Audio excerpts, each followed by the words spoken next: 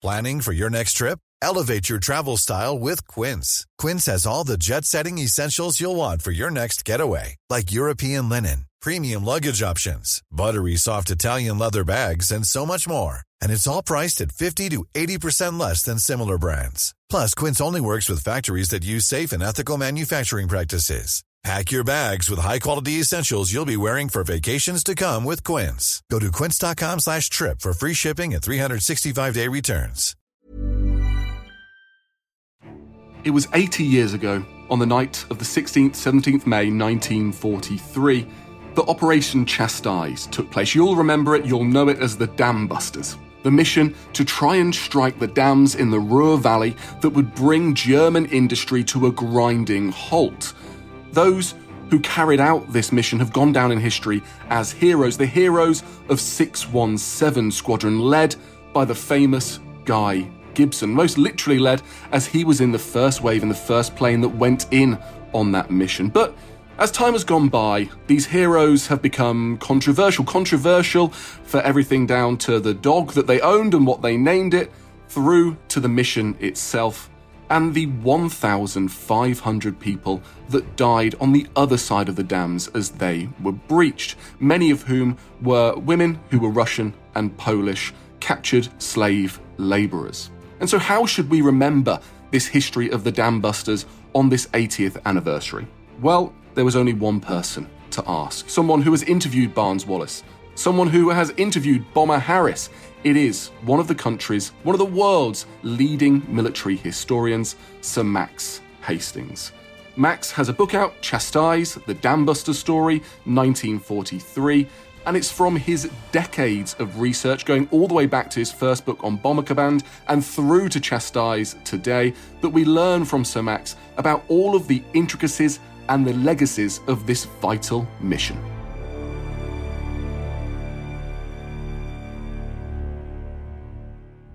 So Max, welcome to Warfare. It's an absolute pleasure to host you on the podcast. How are you? Are you well? I'm pretty good, as well as anybody can be, given the state of the world.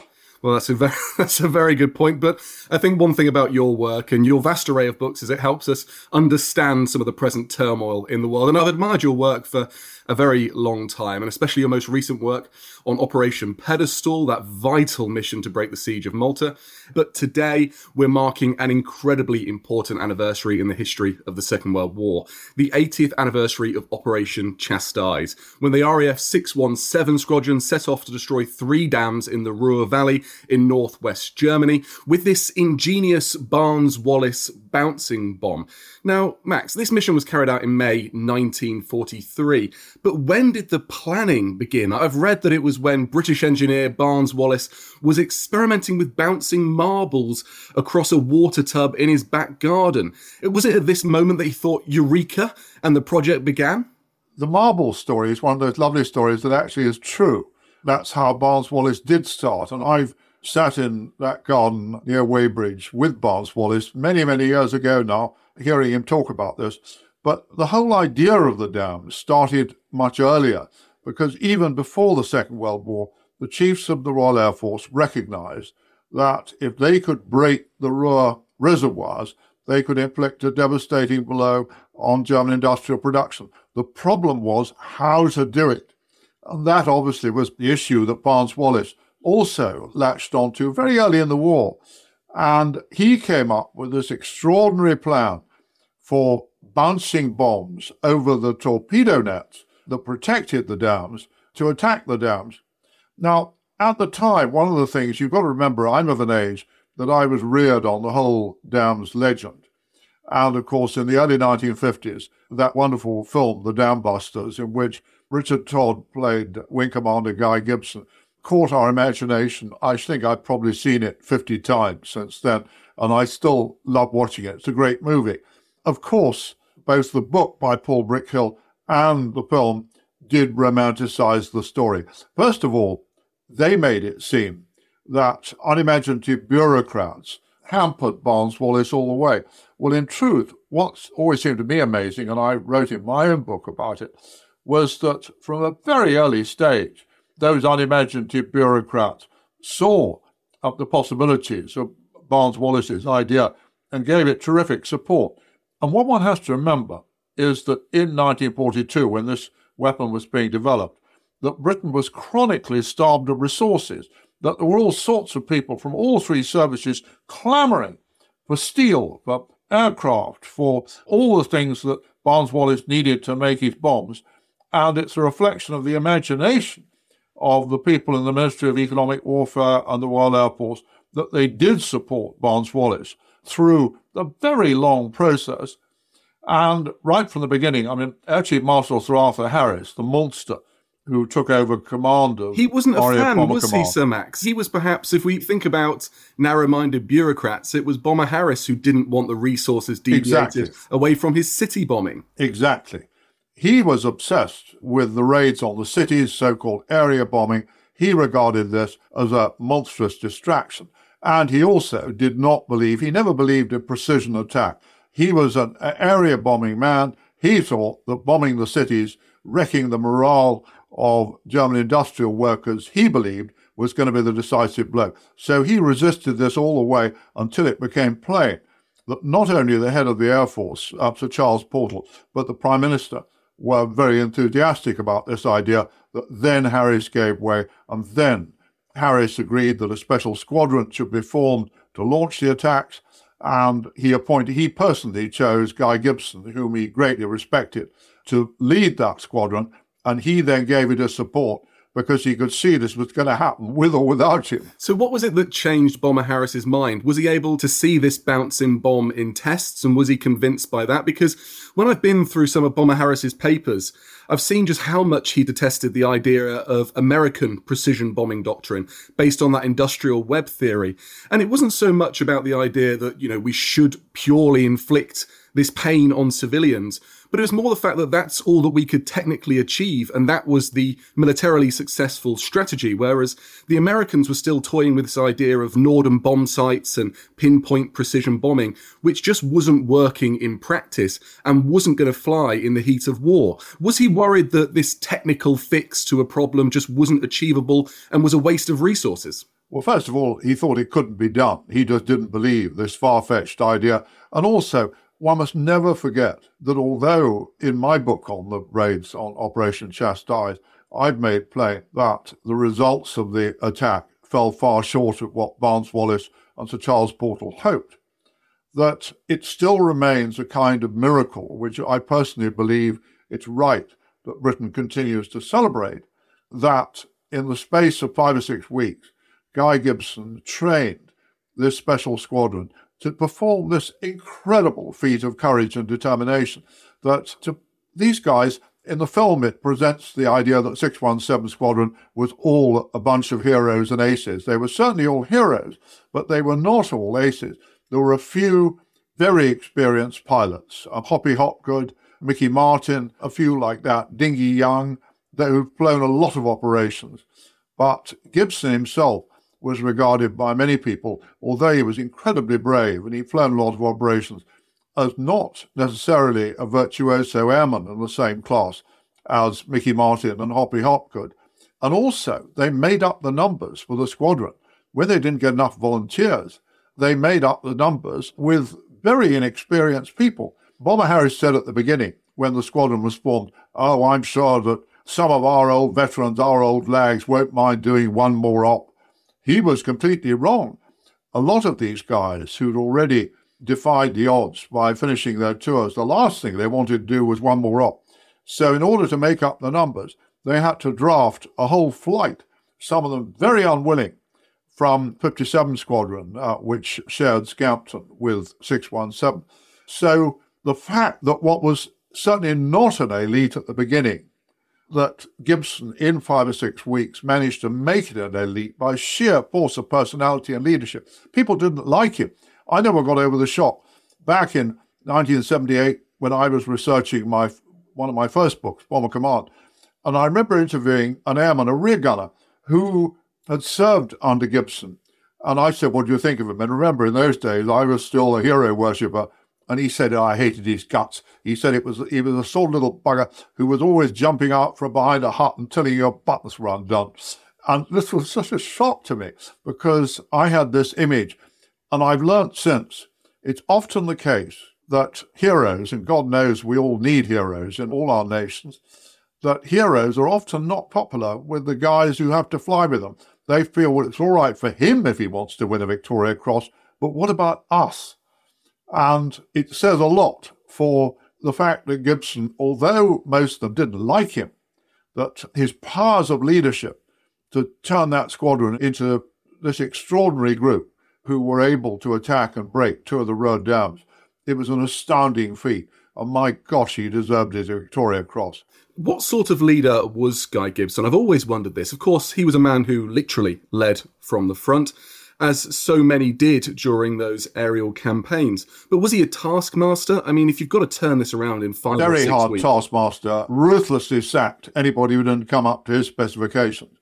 And his crew, that his best biographer, Richard Morris, who wrote an excellent book about him, and Richard Morris said, with his crew, whom Gibson presented in his own book, Enemy Coast Ahead, as a band of brothers, that actually his own crew, first of all, they didn't know him very well, and secondly, as Morris, I think, rightly wrote, there was very much a sort of master-servant attitude in that Lancaster between Gibson and the guys who flew with him. And this idea that they were all so close to each other was absolutely, this was something that was dreamed up for Enemy Coast Ahead. And one always has to wonder, if you're a soldier on the ground, you always have a choice whether you want to be brave that day. And quite a lot of soldiers, when the chap at the front said, "Right on, chaps, over the top," some men exercise their choice not to go over the top. But if you're in a warship or you're in a bomber and your commander chooses to be brave, you've jolly well got to be brave with him, whether you like it or not. Now, Gibson did something quite extraordinary over the dams. First of all, he overflew the Mona, just to have a look at it. And then after he himself had dropped his bomb and it had fallen short, he flew over the dam twice more in order to draw the fire of the German flak gunners up onto his own aircraft and away from the plane that was bombing. Now, I've always said to myself in my cynical way, I wonder if some of the guys in that Lancaster with Guy Gibson might have actually not been too keen on flying over the Mona Dam for the third time. But they didn't have that choice. When you were talking about the fact that one or two airmen may not have wanted to join this mission, do you think part of it was being under Gibson's command? Was he notorious for being a taskmaster? Was that something that inspired hesitancy? Or did they know some details of the mission? Or were they simply told that this is going to be a risky one, lads? But they realised, most of the men who were carrying this out, they realised, and if they didn't know at the beginning, they certainly knew in training, this was nearly a suicide mission. And it was more likely than not to get them killed. And one has to remember that nearly half the men who set out from Scampton that evening of the 16th of May, 1943, nearly half of them didn't come back. And so it was, even by the standards, your ordinary Bomber Command mission over Germany, they reckoned to lose somewhere between 3 and 6% of the crews. Well, that's 3 in 100. Well, out of the 19 crews that took off from Scampton, 8 failed to come back. 8 were lost over Germany. And that's a pretty terrifying rate of loss. And in fact, I interviewed Bomber Harris for my book Bomber Command back in 1978. And I said that I'd also interviewed Barnes-Wallis. And Barnes-Wallis had said that his big regret about the dams mission was that having broken the dams, Bomber Command never went back and attacked the dams while they were being repaired with conventional bombs, which would have knocked over the scaffolding and could have kept the reservoirs empty through the winter.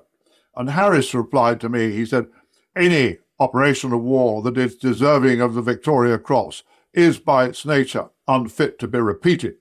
Now, actually, this was all nonsense because Barnes-Wallis was making the point that you didn't need to use his bouncing bombs again, which you couldn't because the Germans had now got the dams too well defended. Just conventional bombs which could have knocked over the scaffolding, could have prevented them from. But Harris wasn't interested. And also, when it became plain a few weeks after the Dambusters Raid that although it had caused the Germans some inconvenience, it had not done the damage to German industrial production that Barnes-Wallis and Sir Charles Portal and others had hoped for, Harris wrote a pretty vicious memorandum saying that the intelligence reports confirmed all he'd thought all along, that the whole thing was a lot of nonsense. And Harris, although, of course, those documents weren't released until long after the war. Harris became a temporary believer when it became plain that the powers that be were determined to make him do that raid. But once it was over, and all the victory celebrations and all the decorations had been awarded and so on, then Harris went back where he'd started from and saying, I always said the whole thing was a lot of nonsense.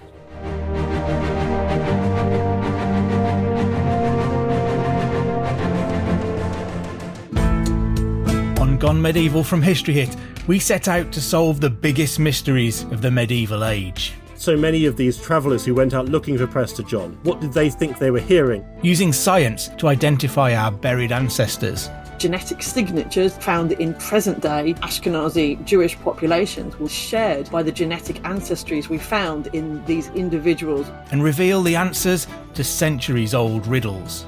I stand up straight in a bed, I'm hairy at my base, and I make the ladies cry. The solution is an onion. I'm Matt Lewis, and every Tuesday and Friday you can join me to travel the medieval world in search of the stories you haven't heard and to get under the skins of the ones you have. Gone Medieval from History Hit, twice a week, every week. Listen and follow on Apple, Spotify, or wherever you get your podcasts.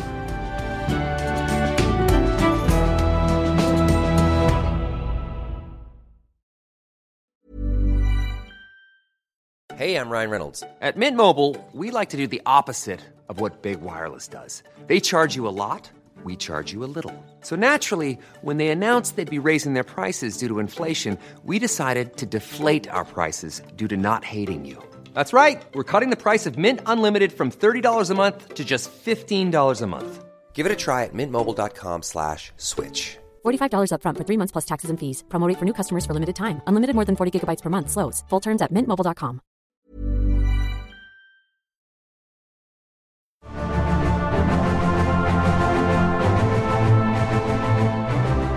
This must have been a bit of a letdown for the crews themselves, and this was an international crew, we should remember. There were British, Canadians, Australians, New Zealanders, and crew from the United States as well. Were they not told that this would be worth the risk, that this could be a war-winning mission? Yeah, they were told, but it has to be said, very often at wartime briefings, and God knows I've read enough wartime briefings, the texts of what crews were told before missions, they were quite often told, this is going to be a mission that can change the course of the war.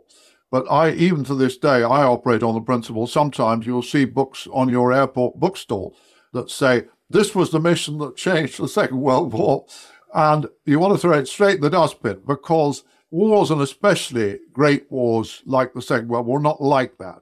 Wars are about masses of little things. You don't get one night's work or one battle or one anything that changes the course of the war. But when you're trying to wind people up to do something fantastically dangerous, then it's not too surprising that their commanders are cynical enough to sell them a yarn. And they were sold a yarn. But one has to remember, most of the crews were not told after the event. They did not know about the intelligence reports showing that German industrial production had hardly been affected. They were not told before the raid that breaking the Mona and the Sorpy down, it was essential if Ruhr industrial production was really going to be effective. They were told that the Ada Dam was also a vital objective, but in fact, and this very often happened with Bomber Command operations, that the Ada was added to the target list because although it had no relevance to Ruhr industrial production, it was a masonry dam, which they reckoned, rightly, was vulnerable to Barnes-Wallis's bombs. And what's certainly true, and we don't want to sound too iconoclastic about this, I'm still a believer. I still think it was just worth it, the whole thing. It made a fantastic mess in Germany, and it frightened the life out of the German powers that be. And it appalled the German people, all those who heard about it. Rumours spread around Germany that far more people had been killed than actually. In fact, the raid killed about 1,500 people, half of them hapless slave labourers and prisoners of war. But rumours spread around Germany that far worse damage had been done. And of course, there was this terrific temporary flooding. And on the margin, and most things in wars are on the margin, I still think it was worth it. And I'm absolutely sure that we're right to go on being awed by the courage of those young men who carried it out, and by the brilliance of Barnes-Wallis and what he created. And of course, there's always the element of having an easier aspect to the target. So you can claim mission success, you can say that the technology was successful, and of course that the investment of those vital resources and money was most certainly worth it. And like you rightly say, this is one small aspect of the war, but for those living on the other side of the dams, it was most certainly no small aspect of the war. And one thing that I admire so much, and I think you do so well in your book on Vietnam, is you turn our attention to the civilians and those who are the victims of war. And you do the same in your book on the Dambusters. And so perhaps you could give us some details of what it was like on that other side of the dam as these biblical floods started to rush down. One has to remember, in the film that we all adored, and in Paul Brickhill's book, almost nothing was said. It almost appeared to be a guilt-free operation because some people, including, rather surprisingly, Guy Gibson himself, were worried by bombing civilians, were worried by, I don't just mean on the Dambusters Raid, but in general over Germany. And not many aircrew, most aircrew over Germany, they didn't think about the civilians underneath. All they knew was that they were carrying out operations who were likely to get them killed. And of course, they could never see the people underneath. But in this case, Gibson was appalled when they learned after the raid that this biblical flood that had been unleashed had caused a catastrophe below the Mona. And there was this camp full of mostly female slave laborers and another camp of prisoners of war. And they'd been swept away with about 700 or 800 of these hapless people killed, drowned. And in fact, the irony was that where we were all told 50, 60 years ago that this was a raid that was just an attack on industrial production and that it wasn't like bombing civilians in the cities, the Dambusters Raid killed more civilians than any operation so far the bomber commander carried out in the war. Now, of course, later in the war, when you get round to all the attacks on Berlin and Dresden, far more people. But on the night of May 16th, 17th, when 617 Squadron killed 1,500 people, that was more than had died on any single operation of the war so far.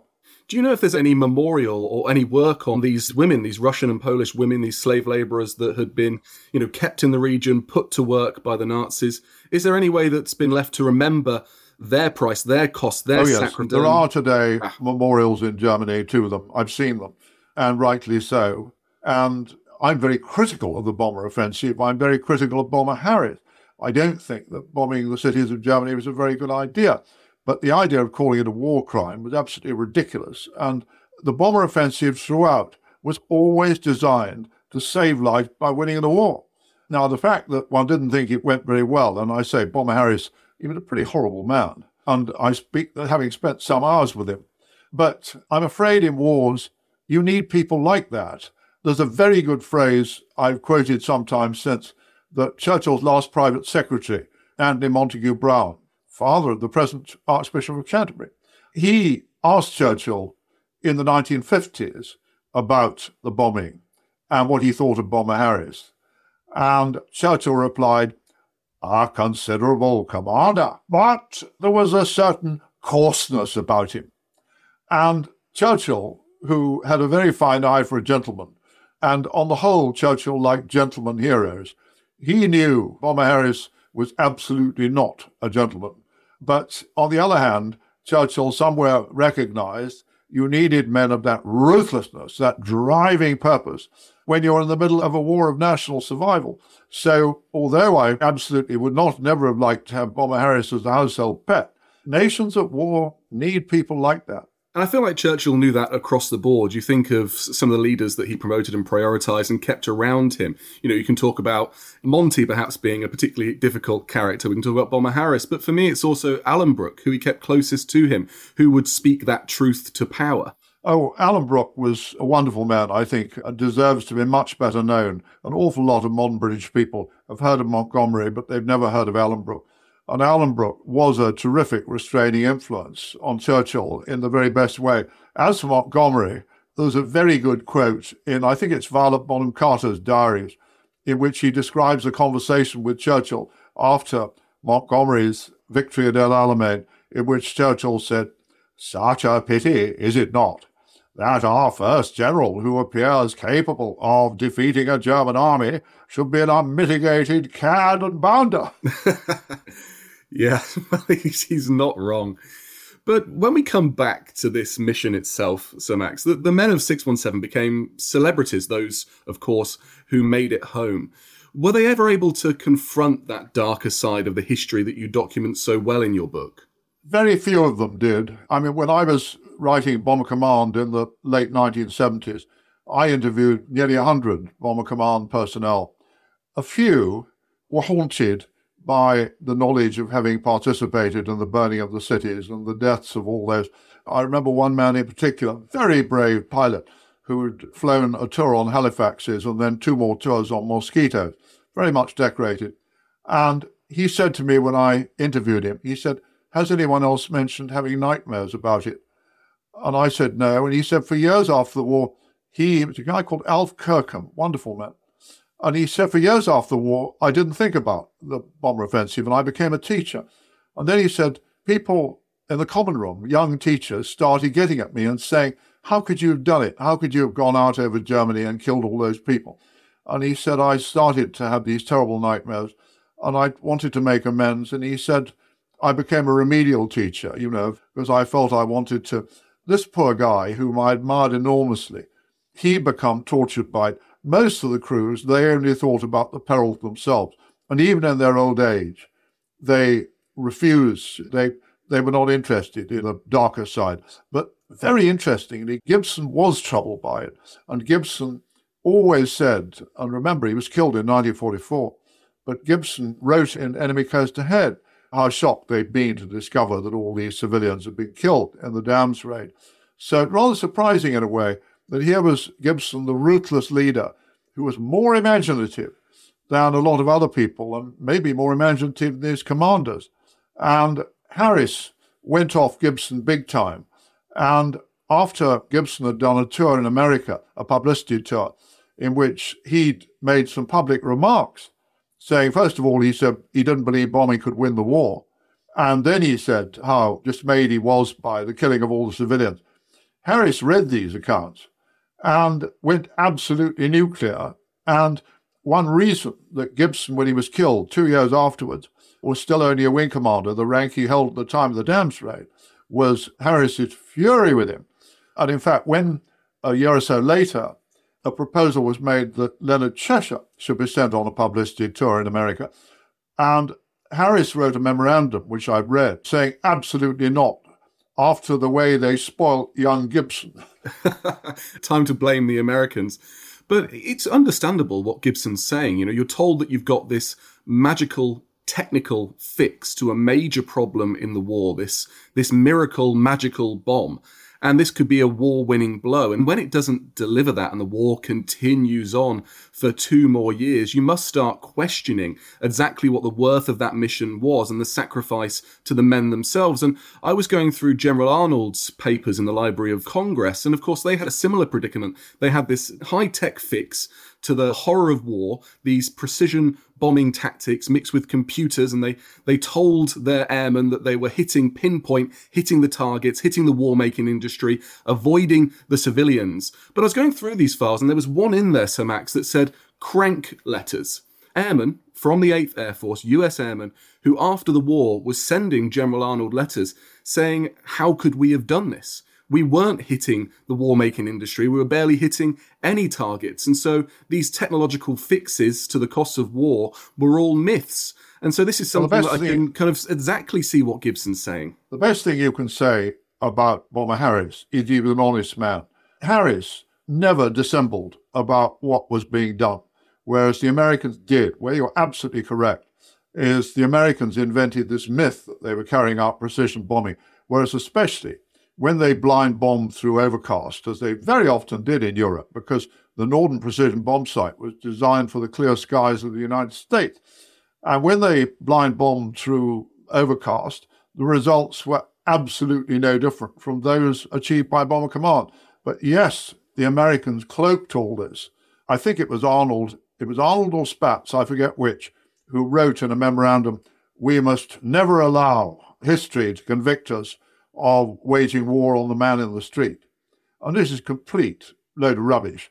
But this was the way that the Americans cloaked their bombing efforts. And another thing one has to remember, about 2 very important lessons about wars. One, there's very seldom any one quick fix. And it was always damn silly to think that Barnes Wallis's bomb or any other weapon could win a global war at a stroke or provide the decisive weapon. In fact, if you want decisive weapons, you can make all sorts of cases for much humbler things like American trucks, or which bore the Red Army to Berlin and all that sort of thing. But secondly, participation in a long, murderous conflict on that scale, it coarsens people. So again, I remembered, and I've written about this in one of my books, that in 1940, a Hurricane pilot described how shocked they were when they were in France during the German Blitzkrieg, and they'd seen fighters machine gunning refugees on the road. And this Hurricane pilot came into the mess that day, and they were talking about this, and they were shocked that they'd thought the Luftwaffe pilots were fellow knights of the air. And he said, so they are shits after all. And he was really shocked by this. But then, in February 1945, the Americans and the British collaborated on Operation Clarion. Have you heard of Operation Clarion? I haven't. Tell me more. Right. Operation Clarion was, for 48 hours, all available British and German aircraft, including fighters, were launched on raids against small communities in Germany. They were specifically designed to terrorize small communities in Germany and to bring home to these small communities that the gig was up and it was time to quit because they'd lost the war. And the reasoning behind it was that the bombing of the big cities had left all these rural communities quite unscathed.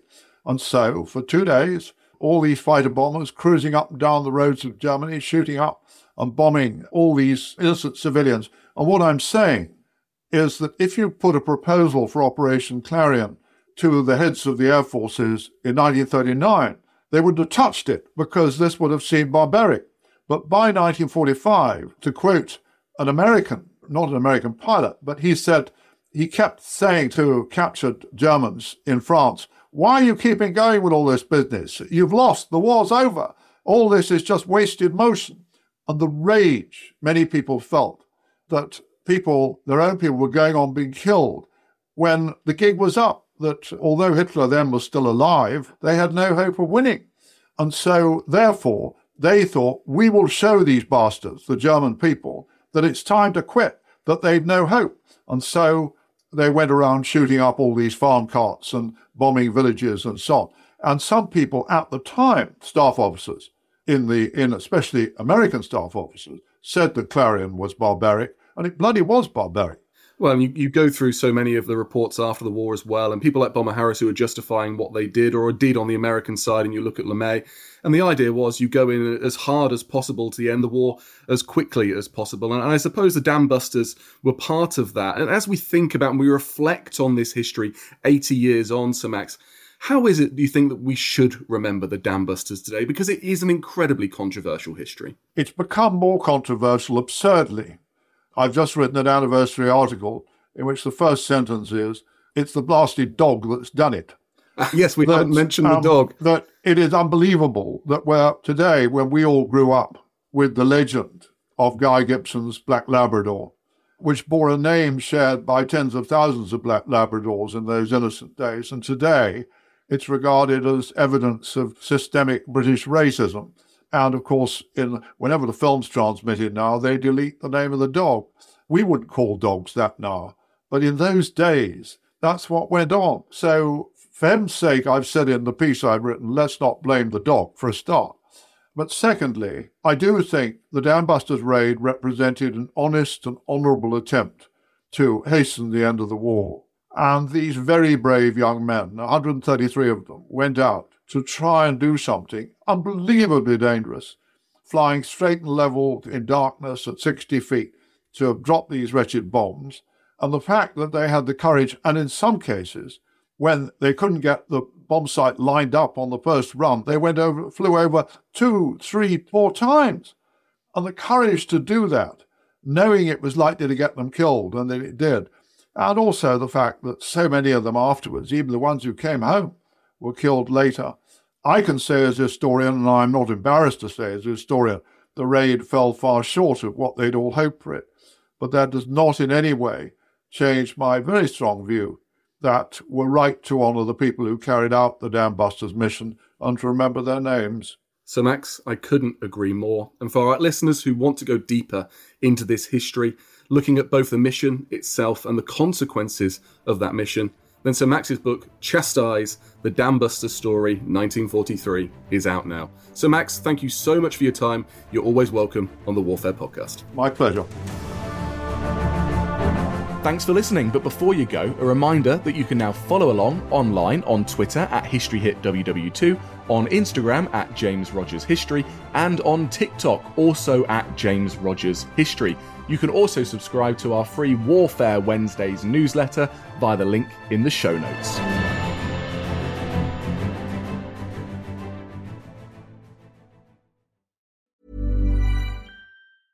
Even when we're on a budget, we still deserve nice things. Quince is a place to scoop up stunning high-end goods for 50 to 80% less than similar brands. They have buttery soft cashmere sweaters starting at $50, luxurious Italian leather bags, and so much more. Plus, Quince only works with factories that use safe, ethical, and responsible manufacturing. Get the high-end goods you'll love without the high price tag with Quince. Go to quince.com/style for free shipping and 365-day returns. And before you go, remember, as a Warfare listener, you get a special discount at History Hit. Subscribers get access to blissfully uninterrupted, ad-free podcasts and thousands of hours of history documentaries. You've got everything from the American Revolution to my own documentaries like Traces of War, Weapons of War, and 24 Hours in Normandy, where I follow in the footsteps of the Green Howards on D-Day, from their beach landings to being awarded the Victoria Cross, and all the way through their first day where they made it 7 miles inland, further than any other British or American unit. So head over to historyhit.com/subscribe or follow the link in the show notes and use the code WARFARE to get 50% off your next 3 months. That's the code WARFARE to get 50% off. And if you're an Apple listener, you can subscribe for new ad-free episodes within the app. So give it a go. I know you're gonna love it.